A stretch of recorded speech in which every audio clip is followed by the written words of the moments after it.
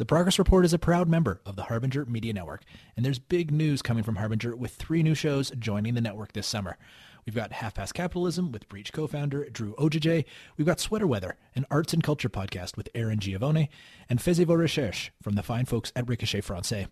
I'm very excited to check these new shows out, and you should check out these new shows as well as other exclusive supporter-only content at harbingermedianetwork.com. Now, on to the show.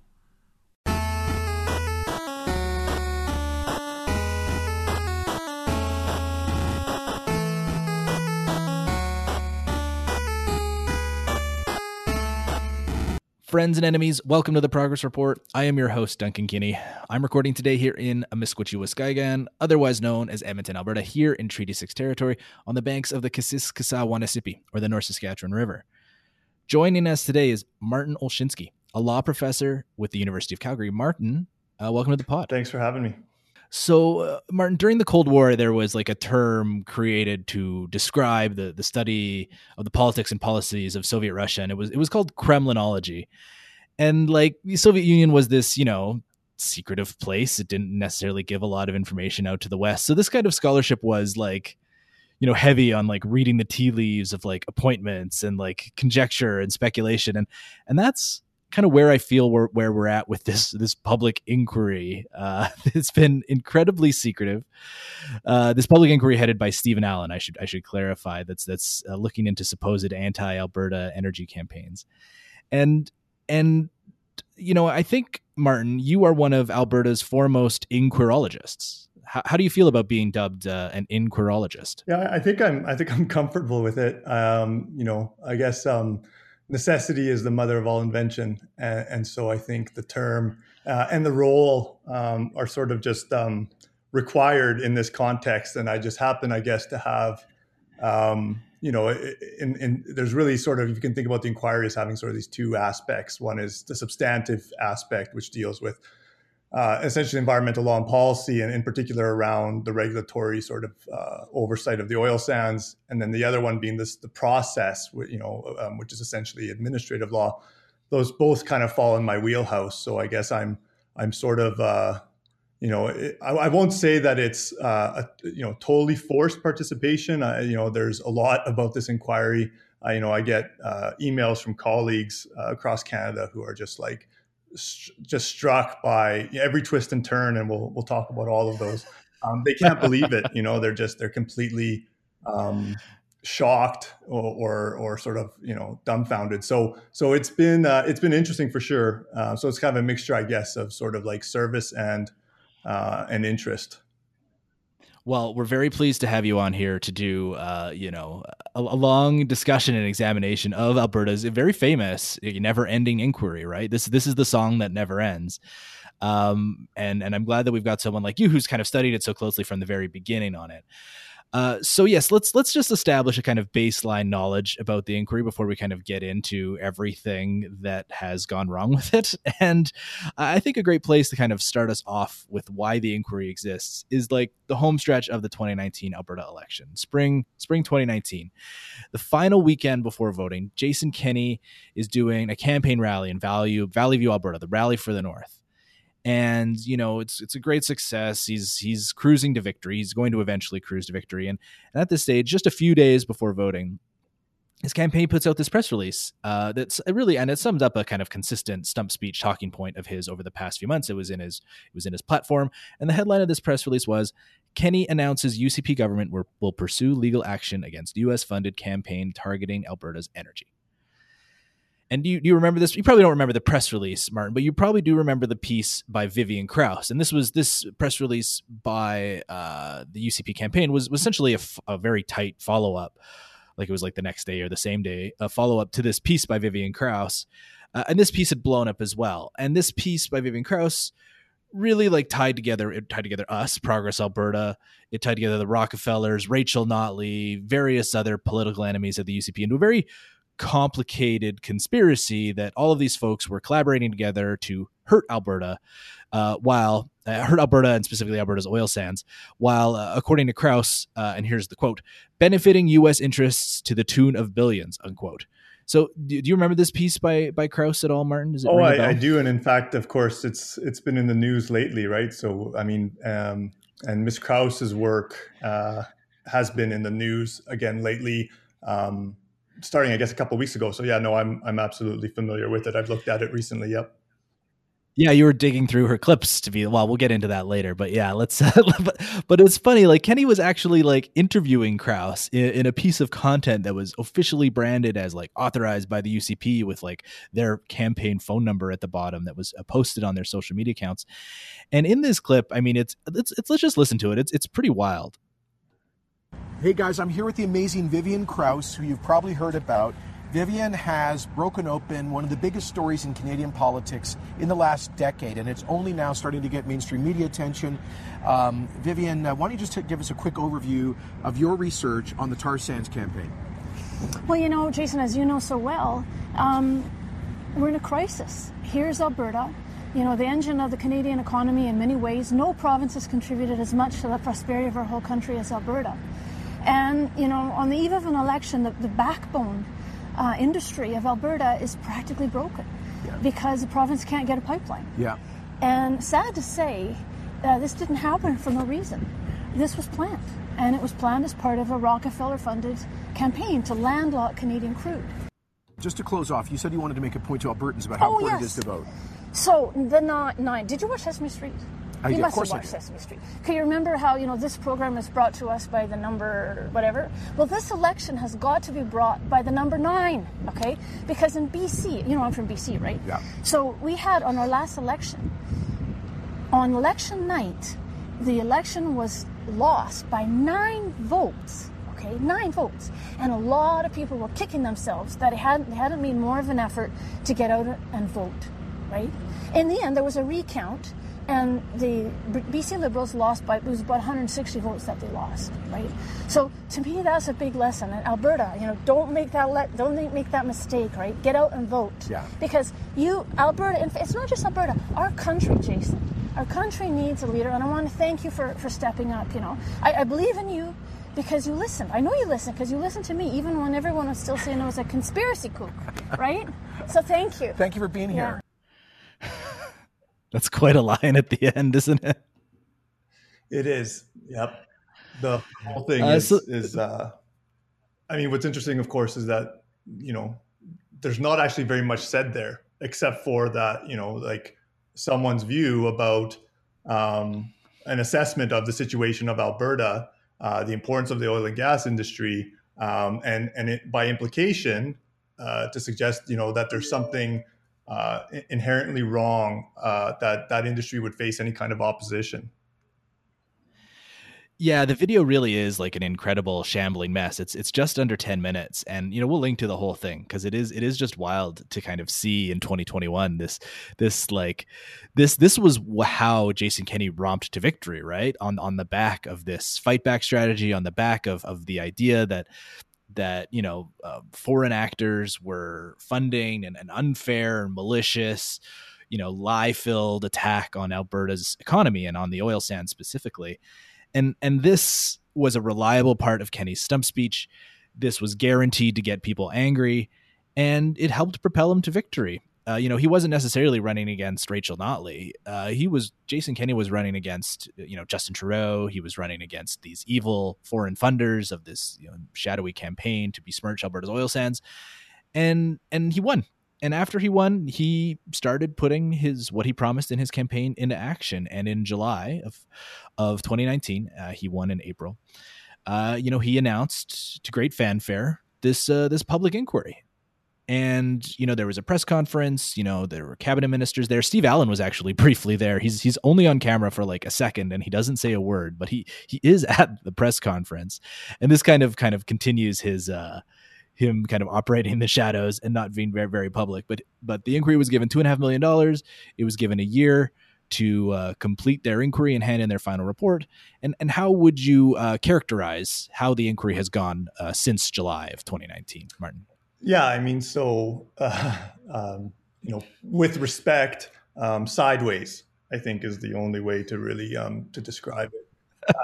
You're too kind, but yes, sideways is very, very accurate, if even generous. Yeah, I mean, and that's on purpose on my part. So and I think it's worth pointing out, of course, though, that you're right in some respects. There were quarters who were celebrating the launch of this inquiry, but at the same time, there were a lot of people who were very critical about it right from the outset, right? And so, of course, we might dismiss the talking heads out of the Globe and Mail, who said very clearly this is a very undemocratic.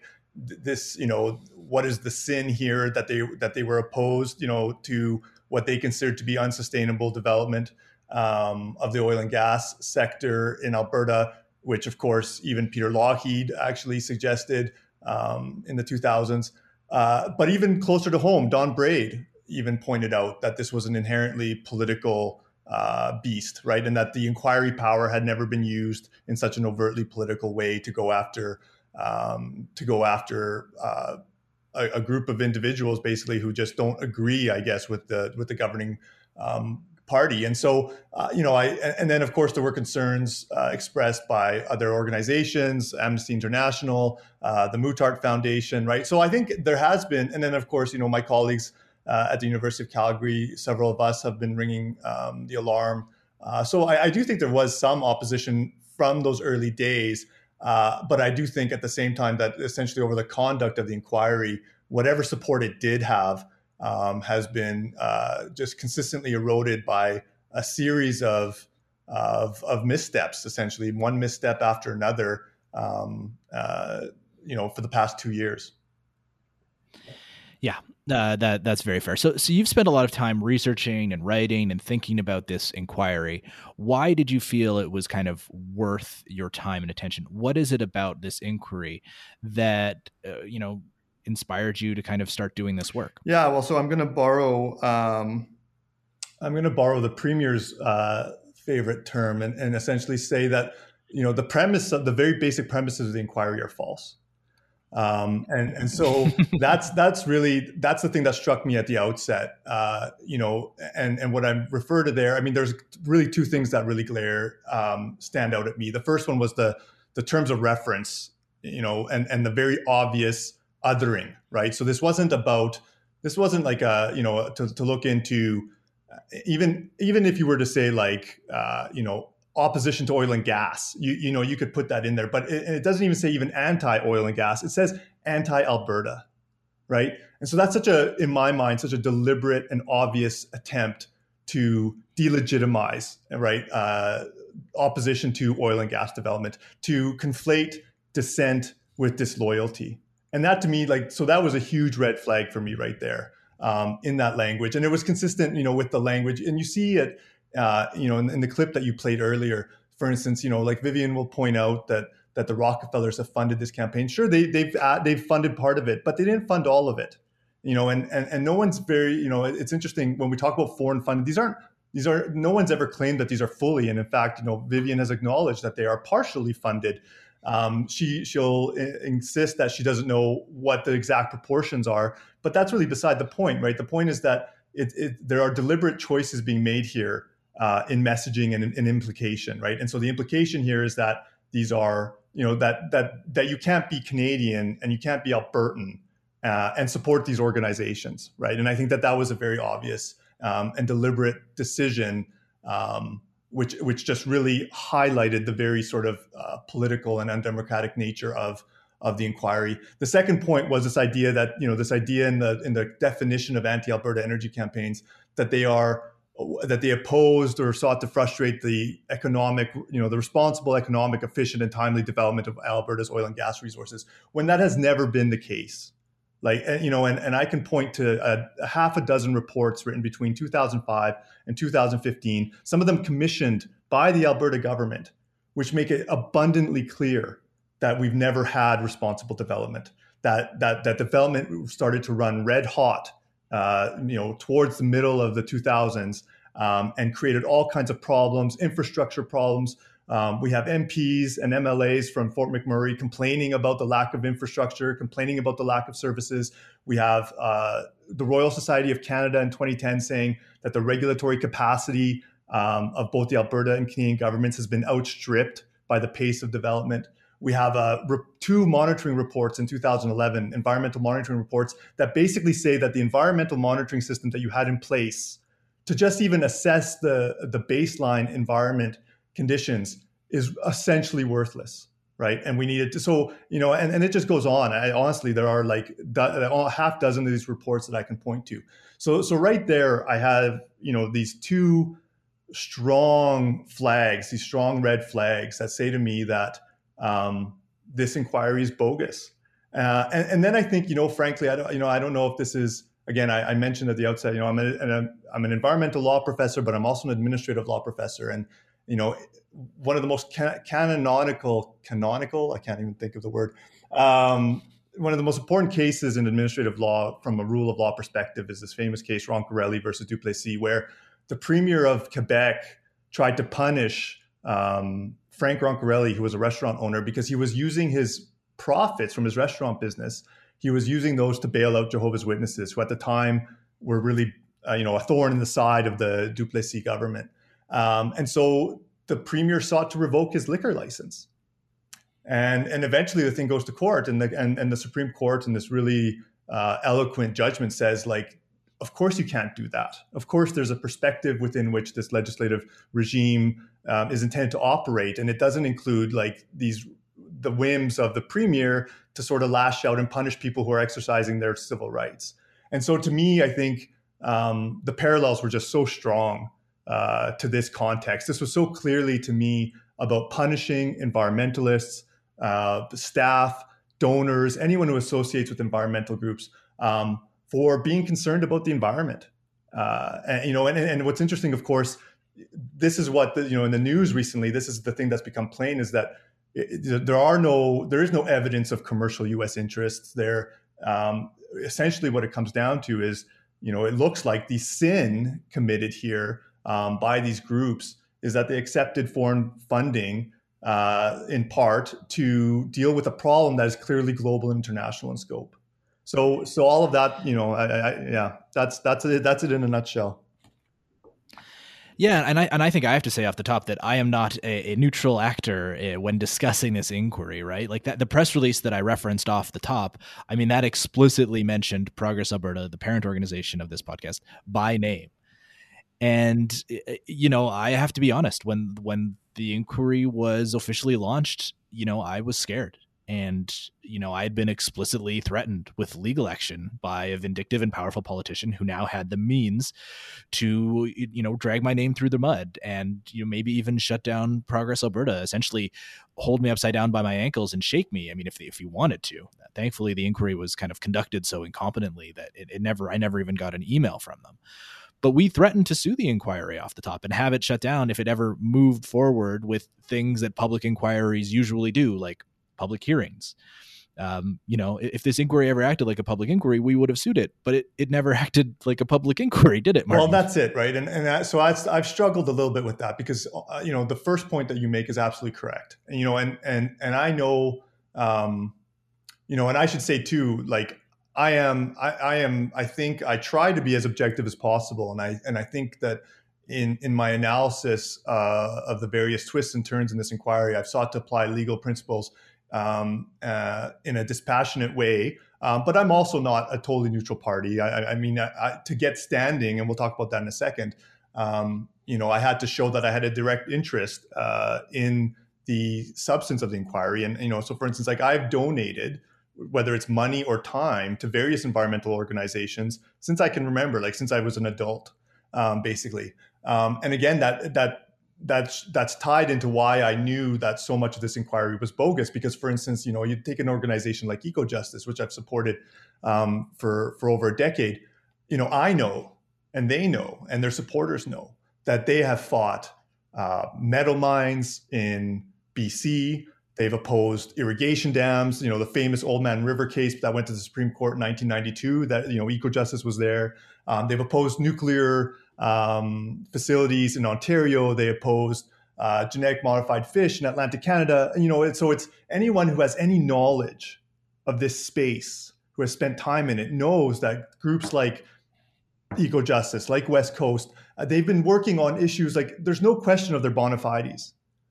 but to get to your point too, like, but yeah, that suddenly you have the machinery of the state. And I think this is something that a lot of people maybe don't appreciate. And maybe there'll be time to discuss it, down the road. But like, what does it mean to wake up and find out that you're being investigated by the state in a shadowy inquiry where the commissioner doesn't even release his rules of procedure and for 14 months after the terms of reference are sort of posted, and after he's already submitted an interim report? What does it mean? And so I've alluded to in the past, and my wife always tells me it's a bad idea, but like if Kafka were to imagine a public inquiry, I don't think he could pick a better example than this one. It's interesting because people say, well, what's the big deal? It's just about getting these facts. It's just a fact-finding investigation. It's just about figuring out these facts. And it's like, well, let's think about the context for that fact-finding investigation. Let's think about everything that's loaded into it and how skewed it is and how narrowly framed it's become. Is it really just a fact-finding investigation, or is it actually intended to delegitimize and stigmatize Canadians and Albertans who are totally patriotic or whatever, but happen to be concerned about climate change, right? And so I think that's just a really important part. But you're right, it's hard to get really wound up about that stuff because the inquiry hasn't had that effect as much as maybe if they had, some might have hoped, because it's had all these missteps along the way. Yes, it has been a glorious dumpster fire, but I think it's your words, Duncan. Yeah, my words, not yours. I think it's worth just kind of going through a quick timeline. You mentioned the interim report. I mean, that's the only time that Steve Allan has actually met a deadline, is when he handed in his interim report in end of January 2020. But I mean, I think there was signs, obviously, even at that point, that there was going to be trouble ahead, right? Like, one, he hadn't started the process of like engaging with the organizations that had been explicitly named by Jason Kenney prior to starting the inquiry, but also a freedom of information request that we put in on to try and get that interim report. It was totally denied.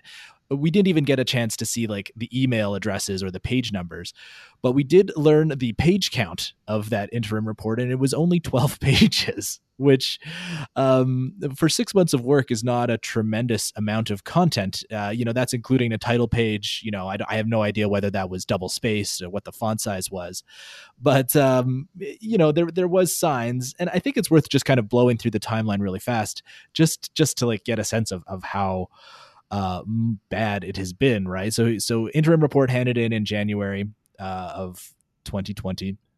COVID happens, whatever. He blows his first deadline of July 2020. Deadline's pushed back to October 31st, and Allan is given another $1 million, bringing the total budget for this inquiry, I should point out, to $3.5 million. Another fun fact, Steve Allan is getting paid $291,000 a year to do this. But Allan also blew that October 31st deadline. He was given until January 31st, 2021. Allan then blew his January 31st, 2021 deadline. That deadline was pushed to May 31st, 2021. That is the deadline that he has blown most recently, the end of May. It's June now. The report still isn't in. And his deadline has now been pushed to July 30th, 2021, a full year after his original deadline for when the inquiry's final report was supposed to be submitted to government. So, I mean, you're a law professor, you're teaching students. Do people typically get to hand in assignments a year after their original deadline?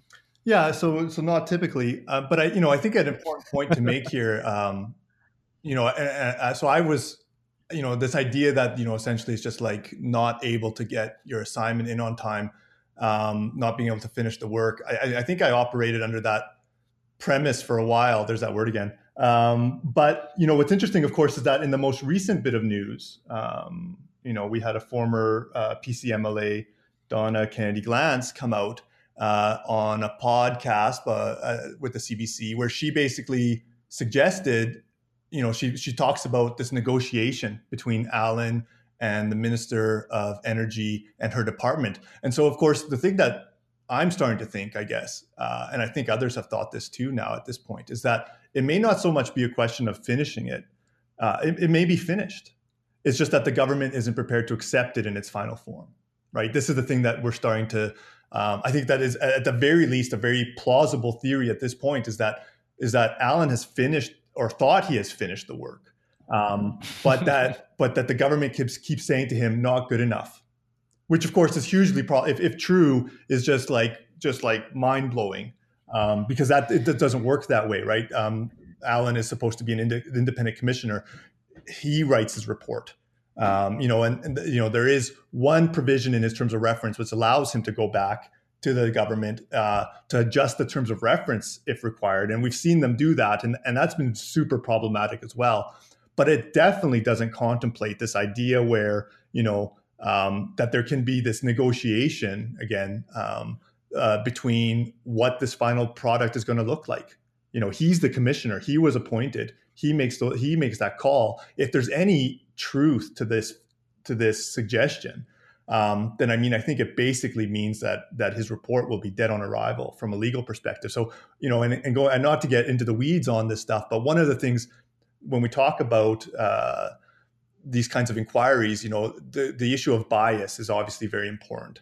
And it's been addressed a little bit that there was early litigation by EcoJustice, but I think it's important for your listeners to understand that challenge that EcoJustice lost was really just around the launch of the inquiry. It didn't contemplate, and it didn't get into the weeds on like the conduct itself. It was really limited to the launch, and then tied a little bit to Mr. Allan's history of political donations and whether those created a reasonable apprehension of bias.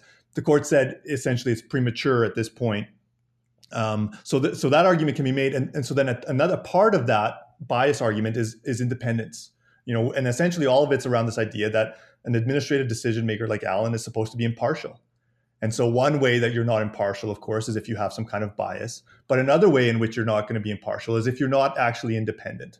And so again, that's the other just theory that we have to sort of, I think, at least entertain here, is that that there is a report, but that the minister, Sonia Savage, and her staff have somehow suggested that it's not adequate, it's not sufficient. And on that front too, I'll say, with this last extension also, I think it's really important to point out that what it does is so Allan was supposed to submit his report on May 31st, and then the minister would have 90 days to sit on it, again, which is really weird. No, I don't really understand why they would need to sit on that report for 3 months before releasing it. But in any event, that meant that it would have been out by the end of August, which of course is about a month away, just a little bit more than a month away from a busy electoral sort of season in Alberta, right? With not just municipal elections, but all these referenda. With this extent, and don't forget Senate elections, Martin. Right, those yes. are very important. Yes. I am running for Senate. Vote Duncan Kinney for Senate. It's a very important election. Yes. Yeah. Keep going. Yeah. So now the report doesn't have to be released until October 30th. The 90-day clock starts July, and you do the math. That's end of October. And I find that timing curious. And again, I'm trying not to put on a tinfoil hat. But again, I think these are things that people need to understand, that this, it was a major quiver in the fight back strategy, was this public inquiry. And yet, now we see that it won't be made public until after, and then there's a clear link, of course, between referenda on equalization and fair deals and all that kind of stuff with this notion of martyrdom in this province. And of course, if the report doesn't substantiate it, well, that's not very convenient for those interests that would like to sort of like capitalize on Albertans' frustration and really use it to sort of drive their own political agendas. Yes. And you mentioned independence, whether this inquiry is really independent or not. I mean, there's a reason why these public inquiries are typically headed up by judges or ex-judges, right? And, it's for obvious reasons. These are like quasi-judicial proceedings. Judges are largely perceived as impartial. Like Allan is an accountant and a UCP donor who like personally campaigned for and donated to the cabinet minister that appointed him to the position. There's I don't think anyone is under the misapprehension that Allan is this like independent actor in this case. And the Donna Kennedy Glanz blabbing to the CBC podcast about this, I mean, really just confirms what we all knew. Yeah, I mean, it's tricky, right? I mean, so time will tell. Like I said, I mean, one person who might disagree with you is Justice Horner, um, uh, bench, and so Yes. but I think it's important to point out again that her decision was rendered before that CBC podcast, right, and before those facts came out, or allegations. Anyways, we don't know that they're facts or not, but certainly all of that is relevant, and will be brought up in the almost inevitable legal challenge to this report if and when it's finally made public. Yes, and I think one of the reasons why I wanted to bring you on as well is to talk about the where this inquiry is going with regards to the law, right? And the Public Inquiries Act is the legislation that dictates how these things work, right? Like Kenny could have called a special committee or a legislative committee or hired a special prosecutor to do this, but he didn't. He called a public inquiry, and maybe he just called a public inquiry because it sounds good, but a public inquiry is duty bound to follow the rules. And there is one kind of extraordinary thing that has still not happened with regards to this inquiry that's now 22, 23 months old. And they still have not sent out Section 13 notices or misconduct notices.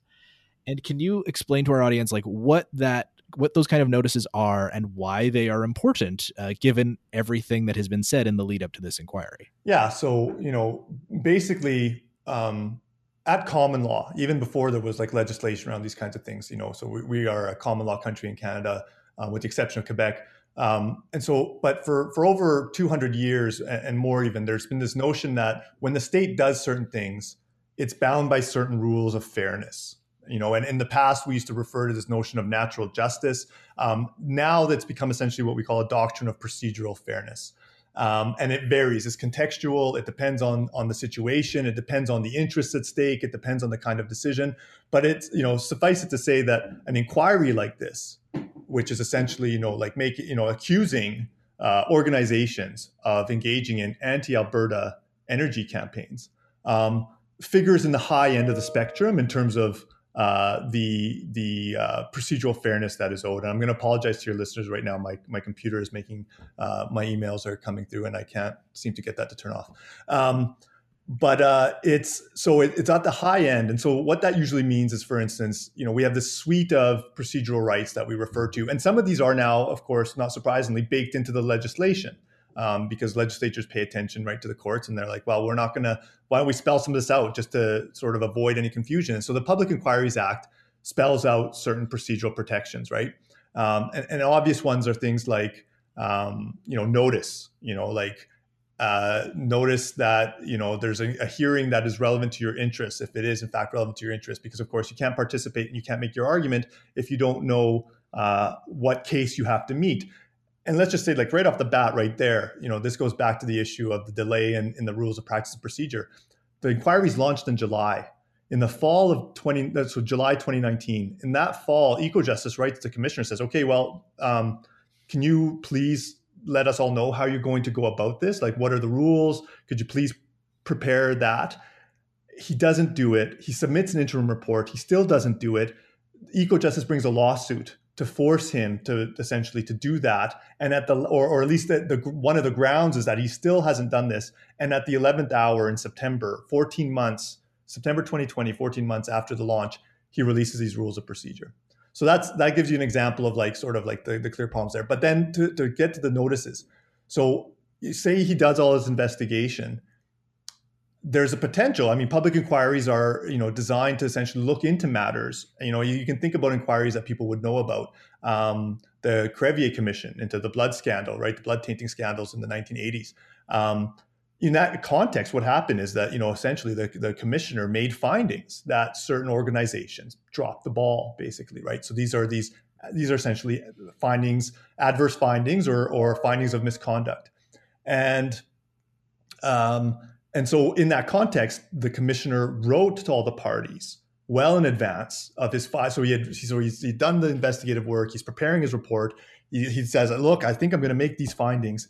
He then gives notice to those parties. He says, look, these are the potential findings that I'll be making. Let's come up with a system. I'm going to give you 2 weeks to say how you want to respond to this.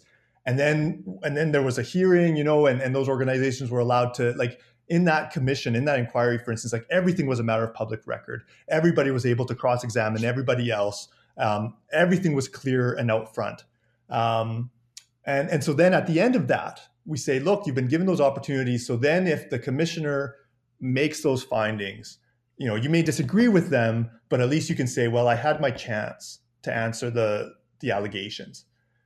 This is what's been missing so far for 23 months. You're right, going on 23 months in this inquiry, is that there have been no notices sent, and we kept waiting, like it was interesting, as you say, when the extensions started to come, the second extension into October. So people started to ask in September, well, has he contacted anyone? And the news was, no, he hadn't contacted anyone. And so then there's an extension until January. And in January, people started asking, well, has he contacted anyone? And again, then, the Greenpeaces and the Eco-Justice are like, no, we got no notices of any adverse findings. And so then we wait for the next 3 months. And then surely now the extension into May, February, March, April, he's going to be doing this work. But still, in late April and early May, we start to get word that still he hasn't contacted any of these organizations. And of course, the minister invokes the totally bogus excuse of the litigation brought by Eco-Justice. And I just want your listeners to be clear that litigation was over in February. All of the work that was involved, it took the judge from February until April, mid-May to render her decision. But everything, she was the only one working on that litigation for those 3 months. Okay. So we all thought surely he was going to send those out, and he still hasn't.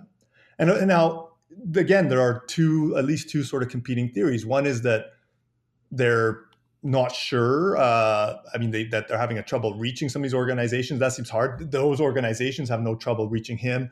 I know that, again, we know that Greenpeace has reached out to Allan because when he released those commission reports that we haven't talked about yet, in January, a bunch of those were slagging Greenpeace basically. And they wrote him and said, well, dude, you released these into the public and you never gave us a heads up. How is that fair? The other explanation is that, and I think this is, an important one to consider, is that he has made no adverse findings. And of course, when you think about the fact that there's that he lobbed off the false and misleading information part from it. So like one of the basic premises of this inquiry, right, was this idea of defamation. But that got dropped almost immediately, right? Like, we don't know exactly when, but one of the first things that gets dropped is, and he makes it very clear, I don't have the time and resources, he says, which again, we can get into whether that's a legitimate reason, but that he's not going to fact check these organizations. So what's left? How do you make a finding? How do you make an adverse finding against an organization for receiving funding, international funding, which multiple organizations do? The Muttart Foundation pointed out that out of 9 different kinds of organizations, it's religious organizations in Alberta that receive the most foreign funding. Environmental groups were 9th.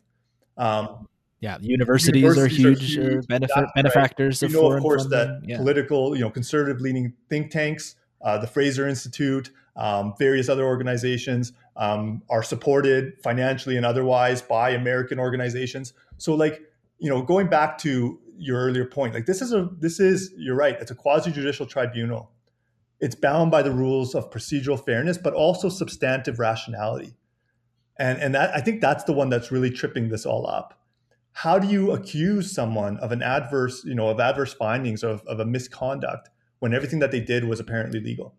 Because, they were receiving funding, they disclosed it in their charitable, required charitable files and records. How is he going to accuse anyone?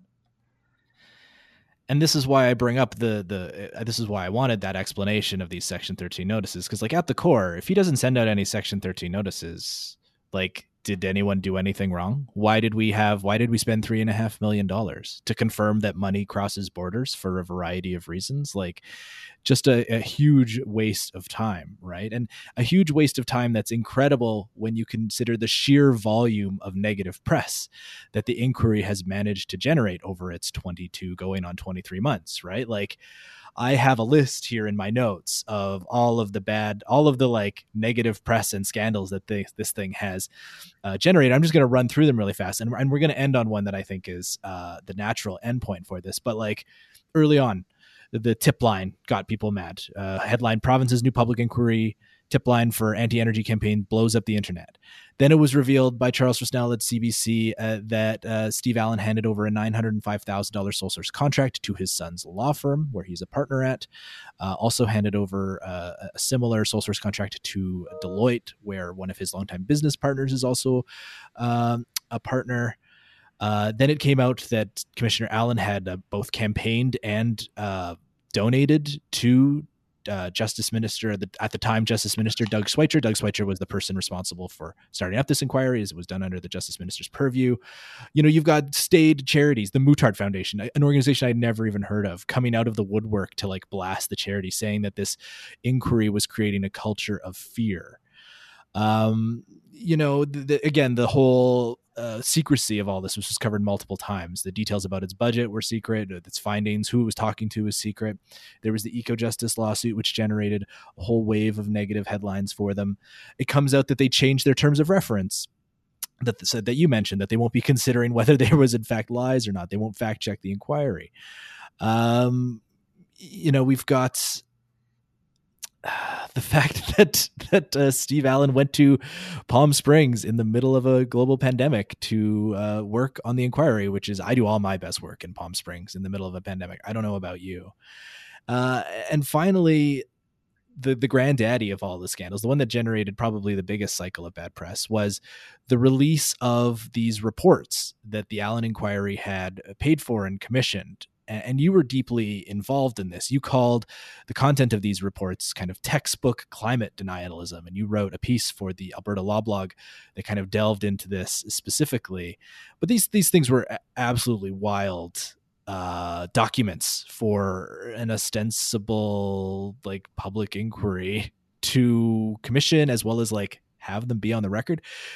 How do you want to frame and characterize these reports, Martin, beyond the textbook climate denialism? Yeah, I mean, so it ties in, I think, a little bit into our discussion about the findings, adverse findings, and findings of misconduct. I mean, it's always this idea that this isn't that these aren't genuine concerns, right? There's a refusal by the premier and let's say that side of our sort of politics to accept any kind of legitimate criticism of the oil sands and of oil and gas development. And so, so starting off with the idea that, these aren't bona fide environmental interests. It's essentially market manipulation. It's US commercial interests. Okay, so now that ghost has been finally let go. The commission reports tell another story. So, okay, fine. It's maybe not clear US commercial interests. It's not capitalism. It's socialism. Okay, it's these are it's those damn watermelons. Exactly, they're right. Green on the outside and red on the inside. It's a Marxist plot. They want to take away your wealth. They want to take away your convenience. They want to take away your standard of living. They want to create a utopia. And so that's the next step, right? So once you let go of the ghost of again like a commercial essentially like conspiracy, then you're into again nefarious Marxist, socialist, McCarthy-esque sort of allegations, well, fine, but then it's not legitimate anyways, right? It's always about delegitimizing the core of the argument, which was always that climate change, right? It was tailings, it was caribou, it was First Nations. Like these were the concerns. And instead of ever addressing those head on, it's always been an attempt to delegitimize the messenger. And so, going back to what Allan might say and what those reports, I think, were intended, I don't want to infer intentions, I guess I'm speculating at this point. But one thing that they could have done, and they seem to do on their faces, is to provide that alternative negative narrative that would, again, justify the anger, justify the othering, justify this notion, I think this idea that environmental groups like Pembina would not essentially be able to do their work anymore in Alberta, that you would create such a hostile environment for them. And so, when it comes down to Allan's report, there's a bit of a wink and a nod, I think, going on, even if he doesn't make any adverse findings. And again, because I think that would be very hard to do. How do you, words have meaning, and how do you give meaning to those words? But let's say he doesn't, but he releases a report that shows that these groups took money from international sources. For a segment of our population, for a segment of our politics in this province, that's enough. They don't care about the double standard. They don't care about the hypocrisy. They don't care about the glaring inconsistency that other, why can the industry be foreign funded, but opposition can't be? None of that matters, right? None of that matters. It's always about a narrative that allows this side of our politics to, at all costs, not have to chew on the legitimacy of the concerns that were raised, right, about climate change. And all those other environmental effects, and we're just, and climate change is the big sort of thing that people think about. But, of course, we're also talking about potentially $230 or $60 billion in underfunded environmental liabilities in this province, which, again, that side just almost like it's remarkable to me how they are able to not engage seriously in that issue. And how strongly and deliberately they've blinkered themselves to those concerns. So that, and I think at some point I said that, I might have suggested that to Allan, to say, like, it's not, even if you don't make any official adverse findings, if you write a report and that report doesn't tell the truth, the facts, the full facts in context about some of this funding, then you're essentially doing it anyways. You're essentially making those findings. And so then you should probably, you're still bound then by procedural fairness to give them that notice. And so we'll see what they're, at this point, I couldn't tell you what is going on there. And that's been one of the things that's been really challenging, of course, in all of this too, is, having all this discussion, as you say, going back to being an inquirologist, there's so much that, like, the asymmetry here in information is just like massive, right? So all that we can do on this side is speculate. I mean, I think that there's been enough has been shown and enough has sort of been made known that, there's reason to think that if you had a hunch at the beginning that this thing was not right, certainly that hunch has been confirmed dozens of times along the way. But at the end of the day, what it's going to look like is anyone's guess. I mean, you raise an interesting point too about the $250 billion of environmental liabilities that are on the books for Alberta right now. While, all these corporations and folks have scampered away with huge profits, that, like, we're not talking about that. Instead, we're talking about, these this Nemeth report that was commissioned by Steve Allen. It's talking about the transnational progressive movement and John Podesta, the Pizzagate guy, and George Soros and the Great Reset. Like, it's total, like, pay no attention to the man behind the curtain shit, right? Like, it's like, actually, these are the source of all your problems. Exactly. And it's just about scapegoating, right? At the end of the day, it's just about scapegoating. And so that's what this whole thing has been about. It's just been about scapegoating.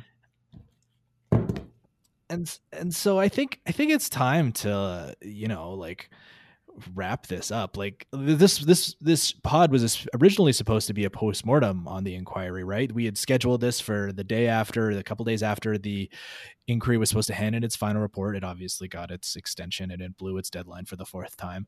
But I still don't feel like this 2-month extension is really going to change much. All of the problems that this inquiry has created for itself aren't going to magically solve by handing in a report in at the end of July or whenever it's handed in. Like, they decided to have a paper inquiry. They decided to not hold public inquiries. They decided for it to be this incredibly secretive, again, like, not public at all, public inquiry. I don't necessarily want to offer advice. I think, because, like, I think the thing was a bad idea from the very beginning. One that was, again, putting me and my organization, my ability to put food on the table for my family, in danger. But it's like, this thing was such a catastrophic failure, and I still don't think it's going to be resolved in 2 months. And I think it's worth examining why, right? Like, I think I mentioned it earlier, like, a public inquiry was, if you wanted to have a political circus, like, again, hire a special prosecutor, have a legislative committee to, like, call witnesses, and then people know, if it's a legislative committee, people know it's a political farce, right? They were obviously unable to hire a judge. So if they had hired a judge or an ex-judge, maybe this thing would have had much more of a veneer of respectability. I don't think we can talk about this without talking about incompetence, like failing to, like, you mentioned it, right? They didn't have a way to engage, like, they didn't have a process to engage with the inquiry until 2 months after their first deadline had passed. And also when you come to incompetence, like, again, I'm not a lawyer. I'm only repeating what other lawyers have said to me. But Nigel Banks, your colleague at the University of Calgary, in an interview for a piece I did a while back, he talked about how it's not a great idea to hire a bankruptcy lawyer to be the lead counsel on a public inquiry, because bankruptcy lawyers are not necessarily very familiar with public inquiries or administrative law in general. And so he's like, yeah, they're just starting from scratch, right? You're paying them to get started from scratch on how to run an inquiry. What's your take on why this thing was such a kind of turned out the way it did? Right, and so and I can say, well, so we'll separate a little bit for a moment, anyways. And I know we're probably running out of time, but so we can separate even Commissioner Allan from the UCP government. I don't think on the latter front, aggressive incompetence has been a hallmark of this government for the past 6 months, at least, if not longer. I mean, I think actually longer. But there's no shortage of examples. Even just as recent as the turning off the taps legislation, right? The premier will try to wrap that up as some kind of promise made and promise kept. But the reality is that they let a key piece of legislation lapse without renewing it, and then have to go back to the drawing board and reintroduce the thing from scratch. Whether it's Keystone, other kinds of litigation, at the government level, absolutely, I think incompetence, the Parks file, the coal file, like that's the rule. It's the rule. And why that's the case, why they have such a weak bench, I don't know. That's an interesting question. But it certainly seems to be the case. And and maybe as like an example, right? This trickles into their issues managers. Like for whatever reason, the skills and ability are just not there. And we can, again, that's an interesting conversation to have about why they don't have what looks like they have a major talent gap. From the commissioner's perspective, I think there might be part of it is just a lack of sort of that tactile sort of sensitivity to the issues that are going to pop up here. But I also have to say, the commissioner's made choices. He's made many, many choices along the way, and he owns those choices, right? So, for instance, if you look at those rules of procedure, he gives himself essentially unfettered discretion to slice and dice the public record. That's very weird. Like, why would you give yourself that power? Which, of course, is going to make organizations like yourselves, any organization, would have to think twice before engaging in an inquiry where the commissioner has basically said, "I decide what becomes public or not." Before the end of his first phase, I had sent him. I talked about those 6 reports that essentially eviscerate any kind of narrative that oil and gas development in this province has been economic, timely, efficient. He could have easily relied on those reports to fact check, for instance, some of those campaigns, or he could have said to the premier and cabinet, "I think we need to change the terms of reference here because I have all these reports and they make it very clear that there were some legitimate concerns here and criticisms about how this all shook down." He chose not to do those things. And then he, in his going back to his rules of practice, he said that, for instance, all of the submissions in the first phase are not part of the public inquiry unless I make them. So and then there's the commission reports. He hires Barry Cooper, Tammy Nemeth, and Energy in Depth, which is just, essentially a sidearm of the American Petroleum Institute. Those were his choices, unless he's going to say that they weren't his choices. But that, of course, is a huge problem, right? Then again, we get back to a big problem. So, and it goes back a little bit to, I want to, come back a little bit to that conversation. The suggestion that Steve Allan was just looking to help Albertans. Man, if that's the case, I have questions, and they'll never probably be answered because that's how these, you don't get to ask a commissioner after the fact, "Oh, what were you thinking of? Like, why did you do this? Why did you go that way?" But that's the reality, is that there are multiple decision points in this inquiry along the way where the commissioner made certain choices, and those choices have, from the inquiry perspective, if inquiries are about getting to the truth of the matter and laying out all the facts in there and providing insight, those decisions, in my view, do the opposite. They obscure the facts. They obscure the reality. And that's probably the biggest indictment, setting everything else aside, that's the biggest problem. And I think Andrew Leach has made this comment as well, is that, maybe in some formulation, in a fair and neutral way to look into this issue, there might have been some benefit, but the way it was cooked up and then the way it was implemented, it's hard to see it having, it will only further, I think, obscure and politicize and polarize the conversation about these issues. You say we can't ask Commissioner Allan what he was thinking, but I disagree. As a senator, I am definitely, when I call the public inquiry into this public inquiry, we will get an opportunity to ask Steve Allan what he really was thinking about how he conducted the inquiry. I'm obviously joking, of course. So I think that's a fantastic way to end it up. I got one last question for you, Martin. Do you think Commissioner Allan makes his latest deadline? Yes or no? Yeah, I think he does. And again, and I agree with you that the timing, you know, like again, so you have a 2-year inquiry now at this point. It'll be 25 months at the end of July.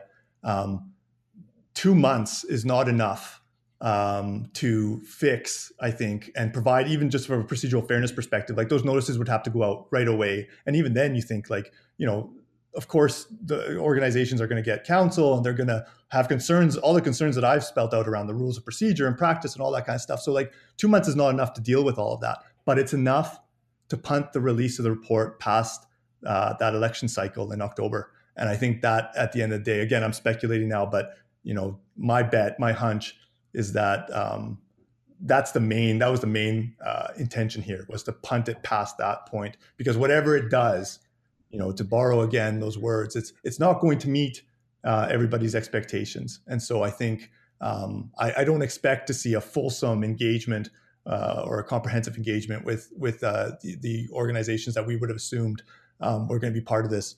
I think it's just a question of pushing that release past that very politically important time period. There's another way to think about it, though. If the report had been handed in as it should have been on May 31st, I mean, they could have released it in the dog days of August when everyone, you know, is happy that they've got their second shot and they're out, you know, gallivanting across the country or the world. I don't know. I don't know. I cannot conclusively give you I think they'll make this deadline. All the evidence shows that he's just going to blow another deadline. Well, if history is any indication, then yeah, I mean, of course, you blow past 4, you're going to blow past 5, but. And they keep talking about engaging with, you know, the organizations like Savage and Kenny and keep mentioning this, and it still hasn't happened. And so if it's going to happen, they're in any way, they're going to blow their deadline. So like, I don't know. I think it pays to be cynical when it comes to this, whether Steve Allan will make a deadline or not. But Martin, I want to thank you for taking the time to come on this podcast and talk about this issue. I know you're passionate about it. I think I was incredibly grateful to have you on and to learn about this stuff. What's the best way for people how can people find you on the internet? How can people follow along with the work that you do? Yeah. So, I mean, for the time being anyways, I am on Twitter. And I think you've thrown my handle out there. And of course, I'm at the law school, and we have a faculty website, and people can always find me on there. And it's got my Twitter handle and my email as well. I prefer nice emails, but I get all kinds, so that's fine. And yeah, I mean, I think that this issue is just, you know, it's not going away. I guess my one hope is that, you know, I guess the one comment I want to make, and I don't want to sound too sort of naive about it, but I just think people need to understand that this was a seriously undemocratic play, and certain people stood up, I think, to it. And again, you refer to the Muhtar Foundation. We know Amnesty International, Eco-Justice, of course, but a lot of people didn't, and that'll be something that we'll have to think about too. Is the sort of the enablers and the enabling culture in this province. That allowed this thing to continue, because it's McCarthyism, you know, and I don't, you know, again, I think it's blunted only by its incompetence. You're right. That's the issue.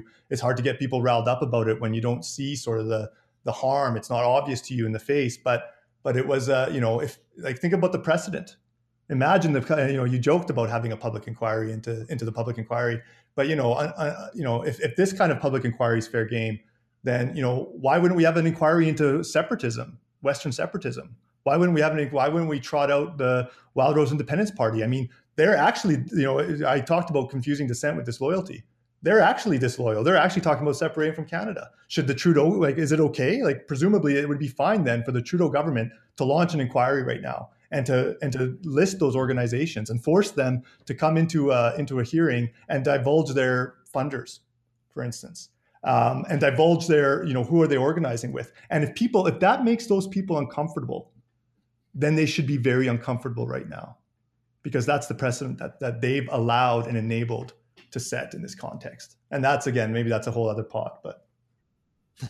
Well, let's keep the conversation open and going. Again, thanks to Martin for coming on. Thank you for listening, folks. If you like this podcast, if you want to keep hearing more podcasts like it, there's a few things you can do. I'll be brief because this has been a very long but good conversation. And kudos to you for getting all the way to the end.